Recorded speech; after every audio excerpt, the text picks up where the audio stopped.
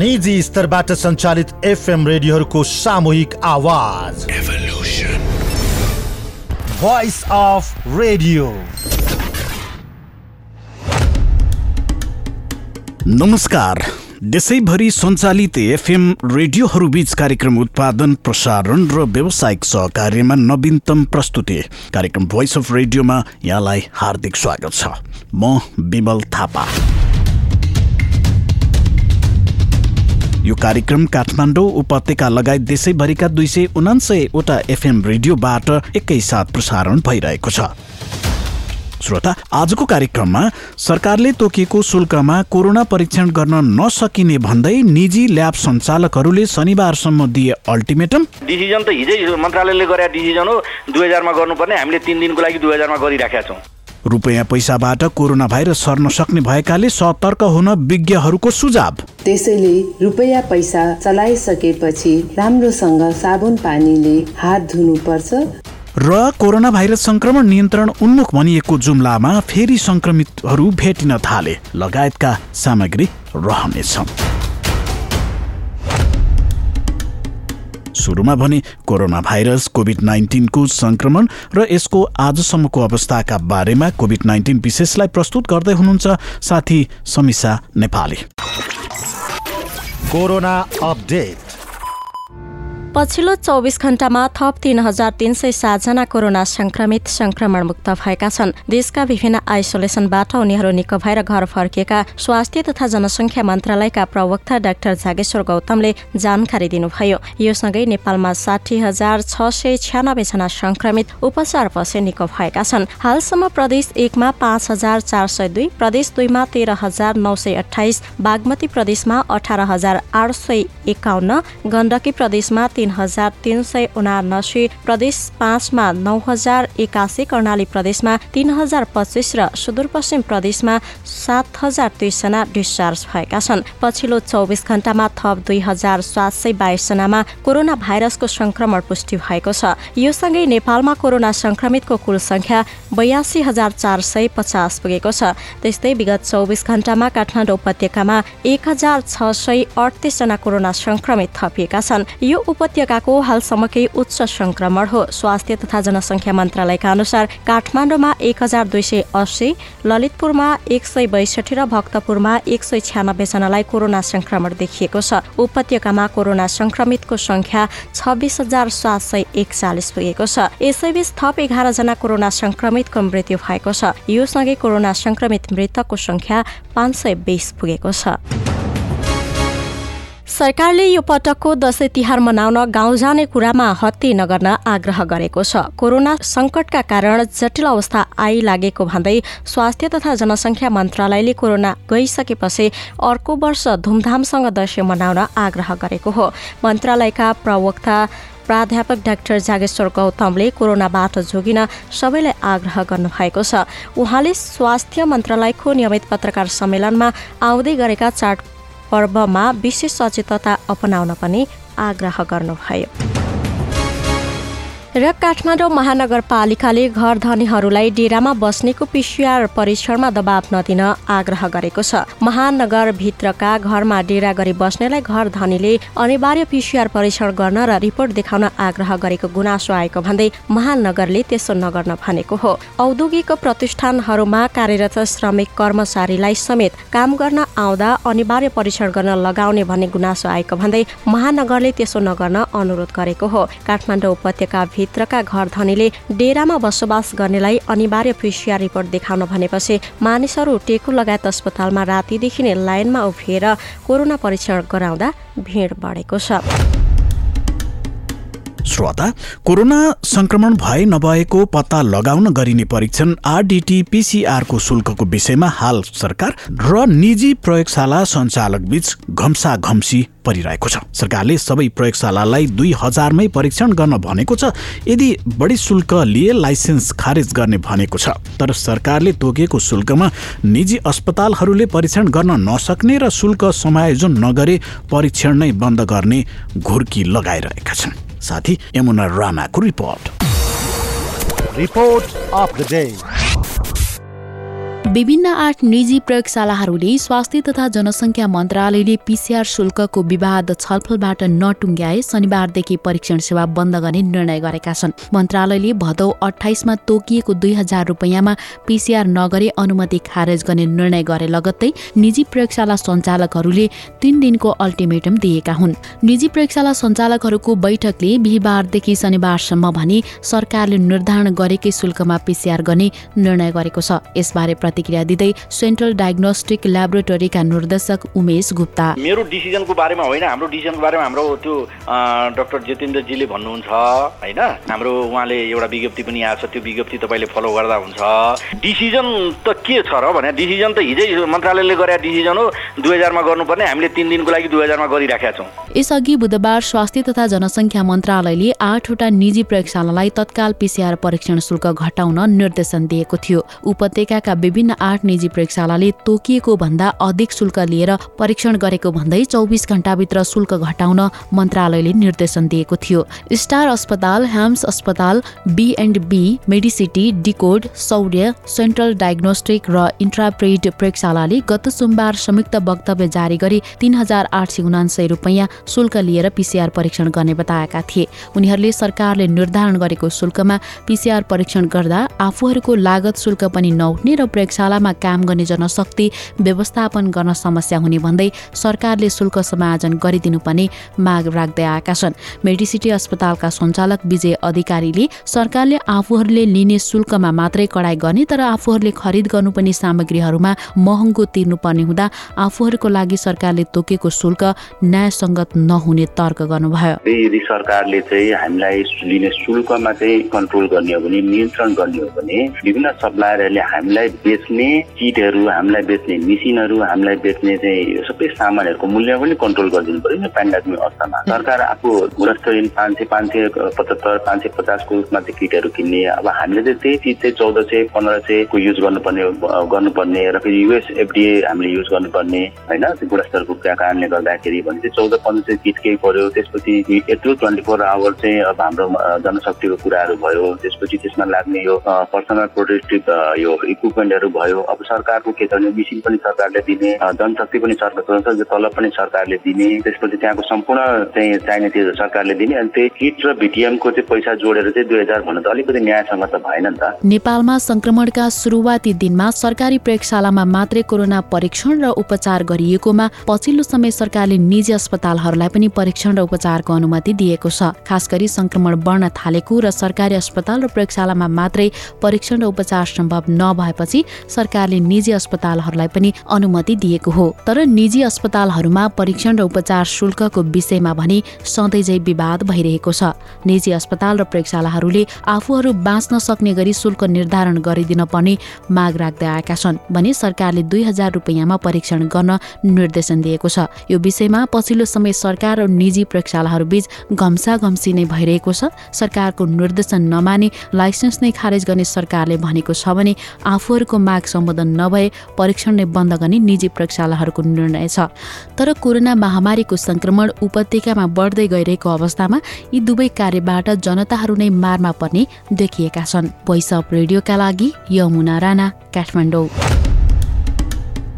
श्रोता, हामीले चलाउने पैसाबाट पनि कोरोना सर्न सक्छ भन्ने विज्ञहरूले बताउन थालेका छन्। सँगै धूम्रपान तथा मद्यपान सेवन गर्ने मानिसहरूमा कोरोना संक्रमणको उच्च जोखिम रहेको उनीहरूले बताएका छन्। कोरोना संक्रमितहरूले चलाएको नोट रुपैयाँबाट पनि कोरोना भाइरस सर्न सक्ने भएकाले सजगता अपनाउन समेत उनीहरूले सुझाएका छन्। साथै मीना साउथको रिपोर्ट। आनुवंशिक संरचनामा RNA भएका भाइरस तथा विषाणुको एउटा समूहलाई नै वैज्ञानिकहरूले कोरोना भाइरस नामाकरण गरेका छन्। भाइरसको बाह्य रूप किरीट अर्थात् श्रीपेट जस्तै भएकाले अंग्रेजीमा उक्त नाम दिएको हो। त्यसलाई नेपालीमा किरीटाकार विषाणु वा किरीट विषाणु पनि भन्न सकिन्छ। तर कोरोना भाइरस नै प्रचलित र सजिलै बुझिने नाम हो। कोरोना भाइरस नाक र मुखबाट मानिसको शरीरमा प्रवेश गर्छ। संक्रमित व्यक्तिको संसर्गमा आउने अन्य मानिसलाई उक्त भाइरस सर्न सक्छ। संक्रमित व्यक्तिले खोक्दा वा हाच्छ्यु गर्दा नाक र मुखबाट निस्किएका ससाना छिटामा कोरोना भाइरस हुन्छन्। कोरोना भाइरस मानिसको शरीरभित्र बाहेक सतहमा पनि केही समय जीवित रहने हुनाले भाइरस रहेको वस्तु तथा पैसाबाट पनि सर्ने चिकित्सकले बताएका छन्।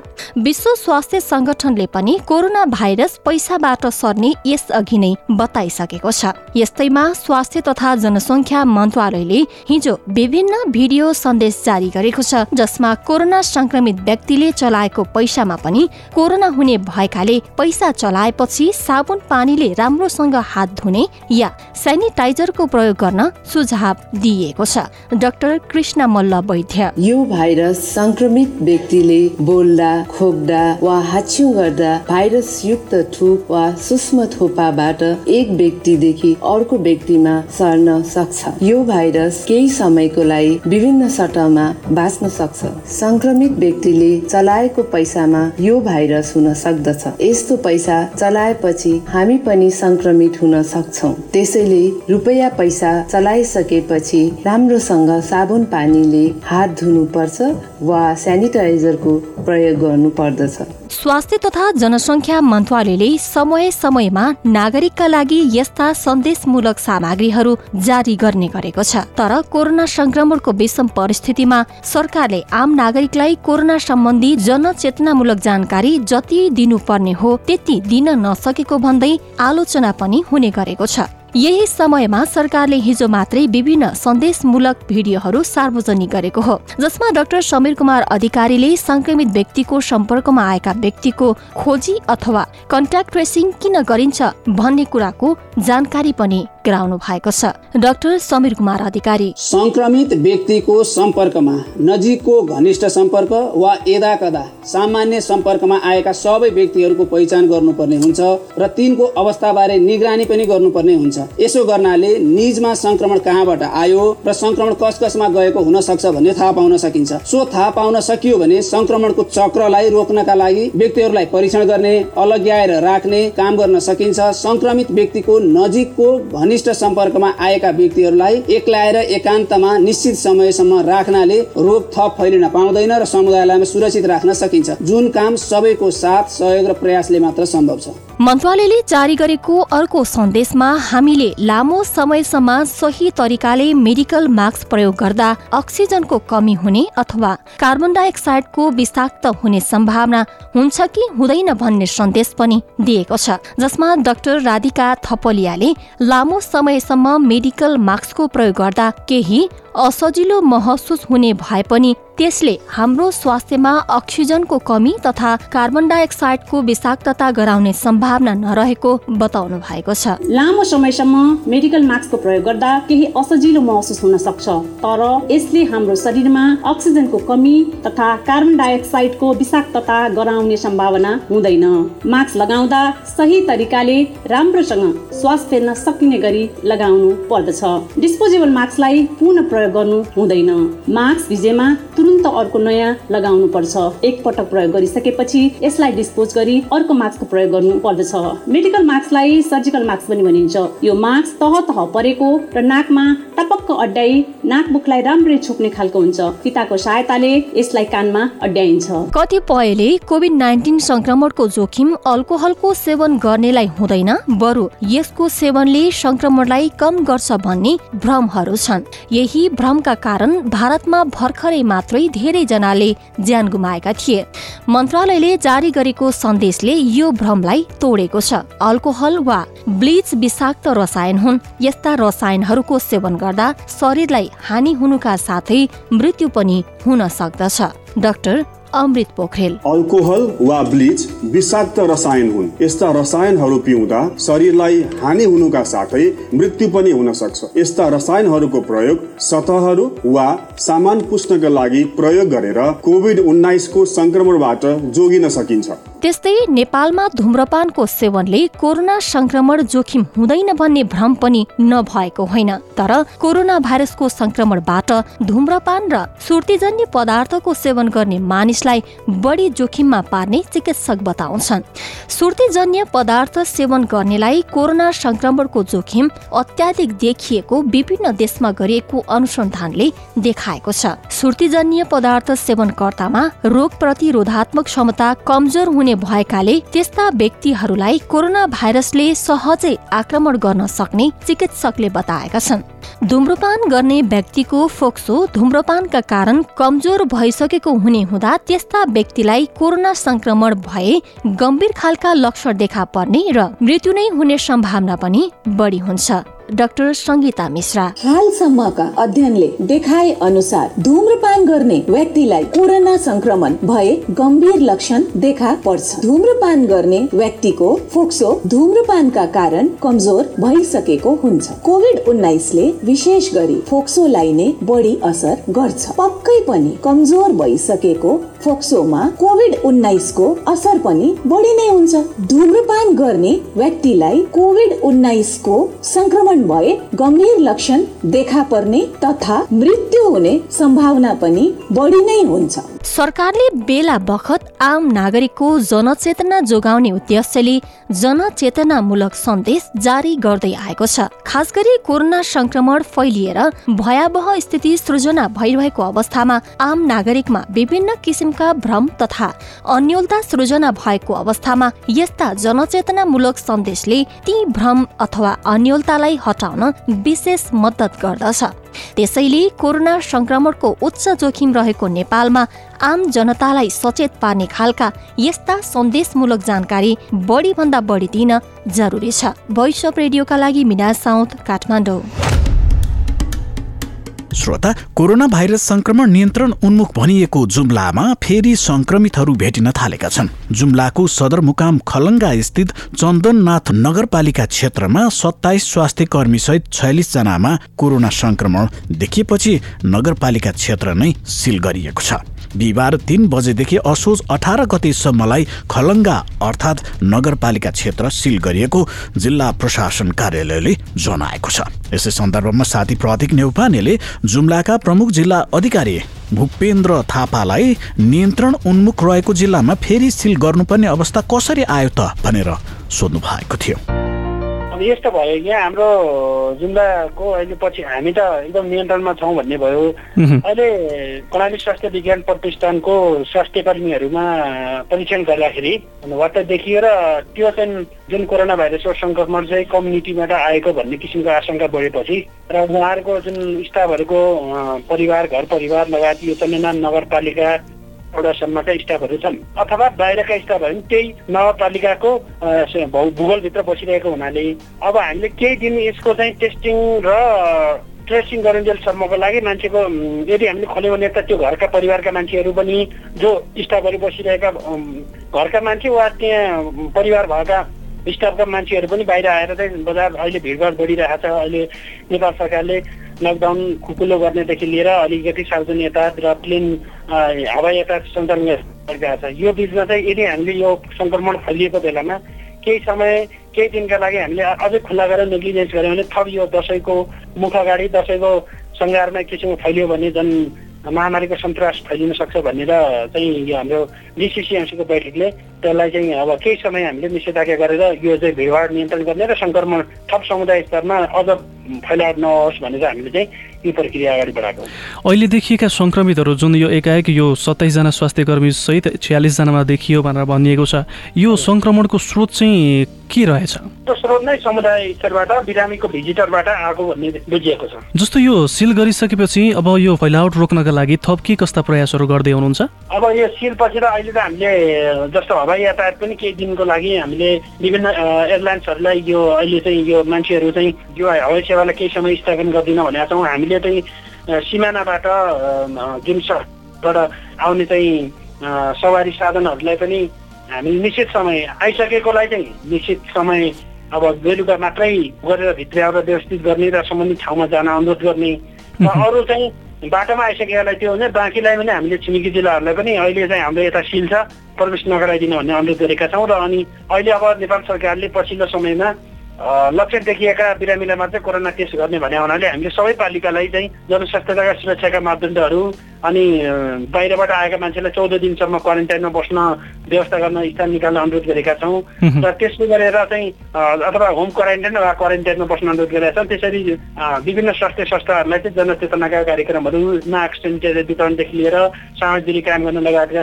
कुरो कुरा गरेका छौँ भने नेपाल प्रहरीको चाहिँ अगुवाईमा हामीले यो बजार क्षेत्रभरि हामीले माइकिङ गरिरहेका छौँ, प्रचार प्रसार गरिरहेका छौँ। र माइकिङबाट पनि हाम्रो घर बाहिर ननिस्किदिन र सामाजिक दूरी मास्क लगाएर अत्यावश्यक काममा हिँड्दाखेरि मास्क लगायतका जनस्वास्थ्य सुरक्षाका मापदण्ड पालना गरेर मात्रै पालना गरिदिनु भनेर अनुरोध गरिएको हो। जस्तो अहिले कन्ट्याक्ट ट्रेसिङको कामहरू चाहिँ भइरहेको छ कि छैन? कन्ट्याक्ट ट्रेसिङको कामहरू अगाडि बढिरहेको छ। जस्तो यो तपाईँहरूले कोरोना भाइरसको संक्रमण पत्ता लागेपछि 3 दिनको लागि लकडाउन गर्नुभएको छ। अब 3 दिनमा चाहिँ यो कन्ट्याक्ट ट्रेसिङको कामहरू सम्पन्न हुन्छ नि त? हामी चाहिँ सक्दो सक्छौँ, किनभने अब यस्तो बेलामा दसैँको बेला मुखमा केही चाहिँ अर्थतन्त्रका गतिविधिहरू, बजार चलामान बनाउनु पर्ने केही नागरिक अपेक्षाहरू छन्। नागरिकहरूको चाहिँ किसिमको चाहिँ नगरियोस् भन्ने चाहना थियो। तर हामीले अधिकतम मान्छेको हितको लागि पनि केही व्यापारीलाई असर परेको छ, केही चाहिँ पसले व्यापारीहरूलाई असर परेको छ र हामी सकभर चाँडोभन्दा चाँडो हामीले यो निषेधाज्ञालाई नलम्ब्याएर यो चाहिँ छिटोभन्दा छिटो चाहिँ उहाँहरू जुन सङ्क्रमित बसेको र उहाँहरूको घर परिवारलाई छिटो एउटा ट्रेसिङ, कन्ट्याक्ट ट्रेसिङ र टेस्टिङको प्रक्रिया अगाडि बढिसकेपछि हामी चाँडोभन्दा चाँडो यसलाई चाहिँ खुकुलो बनाउने भन्ने उसमा रणनीतिमा छौँ। जस्तो अहिले कन्ट्याक्ट ट्रेसिङ गरिरहँदाखेरि कोरोना परीक्षण गर्ने क्रममा कस्तो खालको मापदण्ड चाहिँ लागू गर्नु भएको छ तपाईँहरूले? कस्ता कस्ता मानिसहरूमा परीक्षण हुन्छ? अहिले त अब नेपाल सरकारले जारी गरेको स्वास्थ्य प्रोटोकल नै छ होइन। अब हामीले जस्तो अहिले हामी 12 गतेबाट हामीले 7 दिनको अवधि राखेर जस्तो 12 गते त्यो कर्मचारीको सिल सब लिएको हो र उहाँहरूको परिवारलाई पनि केही दिनबाट काउन्ट गरेर उहाँहरूलाई घरभित्रै आइसोलेट भएर बस्नु भनिएको छ, अनुरोध गरिएको र यो 7 दिनभित्र उहाँहरूलाई चाहिँ लक्षण देखिन बित्तिकै हामीले कोरोना टेस्ट गर्छौँ र आइसोलेसनमा लैजान्छौँ अथवा होम आइसोलेसन राख्ने व्यवस्था मिलाउँछौँ। त्यो कारणले गर्दाखेरि अहिले चाहिँ हामीले सरकारको स्वास्थ्य प्रोटोकललाई नै फलो गरेर परीक्षणको प्रक्रिया अगाडि बढाएको। जस्तो यो कोरोना सङ्क्रमित भेटिसकेपछि कर्णाली स्वास्थ्य विज्ञान प्रतिष्ठान पनि अहिले बन्द गरिएको छ भन्ने समाचारहरू आइरहेका छन्। यसको विकल्प चाहिँ के राखिदिनु भएको छ तपाईँहरूले? के देखाइदिनु भएको छ आम जनतालाई? अहिले अब स्वास्थ्य विज्ञान प्रतिष्ठानमा देखिएपछि अहिले के भने चाहिँ त्यहाँ चाहिँ आकस्मिक सेवा बाहेक अरू चाहिँ जनरल सेवाहरू, ओपिडी सेवा केही समयको लागि जसले यो निषेधाज्ञाले पनि उहाँहरूलाई सहज गरेको छ र उहाँहरूलाई चाहिँ स्वास्थ्य सुविधाको लागि डाक्टरहरूलाई चाहिँ सम्पर्क नम्बर सहित को चाहिँ स्वास्थ्य कर्मीको नाम र सम्पर्क नम्बर सहितको चाहिँ कुनै पनि समस्या पर्यो भने स्वास्थ्य कर्मीलाई फोनबाटै परामर्श लिएर त्यो केही चाहिँ मेडिकेसनका उपायहरू सहजीकरण गर्नको लागि मैले त्यो स्वास्थ्य विज्ञान प्रतिष्ठानलाई चाहिँ अनुरोध गरिसकेको छु। उहाँहरूलाई चाहिँ केही गर्यो भने घरबाटै उहाँहरूले फोनबाटै आफ्नो केही समस्या, स्वास्थ्य समस्या आउन बित्तिकै, सामान्य खालको स्वास्थ्य समस्या आउन बित्तिकै त्यो गरेको छ भने अत्यावश्यक इमर्जेन्सी अपरेसन लगायतका इमर्जेन्सी सेवाहरू त चालु नै गरिएको छ। उहाँ हुनुहुन्थ्यो भोइस अफ रेडियोसँग कुराकानी गर्दै जुम्लाका प्रमुख जिल्ला अधिकारी भूपेन्द्र थापा। जाँदा जाँदै केही अन्तर्राष्ट्रिय प्रसङ्ग। अमेरिकी राष्ट्रपति डोनाल्ड ट्रम्पले ट्विट गर्दै आफू र आफ्नी श्रीमतीलाई कोरोना भाइरस संक्रमण पुष्टि भएको बताएका छन्। यसअघि उनले आफ्नी एकजना निकट सहयोगीमा कोरोना भाइरस संक्रमण देखिपछि क्वारेन्टिनमा बसेको जनाएका थिए। उनकी 31 वर्षीय सल्लाहकार होप हिक्समा संक्रमण देखिपछि राष्ट्रपति र मेलानिया ट्रम्पले आफ्नो परीक्षणको नतिजा पर्खिरहेको बताएका थिए। साताको सुरुमा ओहायोमा भएको टेलिभिजन बहसमा ट्रम्प सहभागी हुन जाँदा हिक्स एयरफोर्स वानमा उनीहरू सँगै रहेका थिए। भारतमा पछिल्लो 24 घण्टामा 81,484 जना कोरोना भाइरस संक्रमित व्यक्ति थपिनुका साथै 1,095 जना थप व्यक्तिको मृत्यु भएको छ। केन्द्रीय स्वास्थ्य तथा परिवार कल्याण मन्त्रालयका अनुसार भारतमा शुक्रबारसम्म कुल संक्रमितको संख्या 63,95,000 नागेको छ। यस्तै कोरोना संक्रमित मध्ये मृत्यु भएका व्यक्तिको संख्या 79,763 पुगेको छ। र इटलीका डेपुटी हेल्थ मिनिस्टर पिए पाओले सिलेरीले इटालियन जनताले नियम पालना गरेका कारण नै कोरोना महामारीमाथि जित प्राप्त गरेको बताएका छन्। म गर्वका साथ भन्न सक्छु इटालीका प्रत्येक नागरिकले यो लकडाउनको समयमा धैर्यता राख्नुभयो, सबैले नियम पालना गर्नुभयो। आज यसैका कारण हामी इटालीले अन्य राष्ट्रलाई उदाहरण प्रस्तुत गर्न सकेका छौँ। सिलेरीले भने अझ युद्ध सकिएको छैन, युद्धको अन्तिम दिनसम्म लडाई लड्नु छ। नियम पालना गर्ने व्यक्तिले कहिले पनि अन्य व्यक्तिको हानिबारे नसोच्ने सिलेरीको भनाइ छ। जब तपाईँ नियम मान्नुहुन्छ त्यसबेला स्वतन्त्रतापूर्वक हिँड्न पाउनुभयो भने सबै खुसी हुन्छन्। अहिले इटालीमा सबै खुसी छन् किनभने सबैले कोभिड-19 को नियम पालना गरेका छन्। यदि त्यो समयमा नियम पालना नगरेको भए आज हामी यो स्थितिमा आउन सक्ने थिएनौँ। हवस् त आजको कार्यक्रम यति नै। भोलि हामी थप विषयवस्तुका साथ फेरि पनि उपस्थित हुनेछौँ। तबसम्मका लागि कार्यक्रम उत्पादनमा साथ दिनुहुने साथीहरू प्रतीक न्यौपाने, यमुना राणा, मीना साउद, समीसा नेपाली र विश्वराज विष्टसँगै म विमल थापालाई पनि बिदा दिनुहोस्। तपाईँ सचेत रहनुहोस्, स्वस्थ रहनुहोस् अनि सुरक्षित रहनुहोस्। नमस्कार।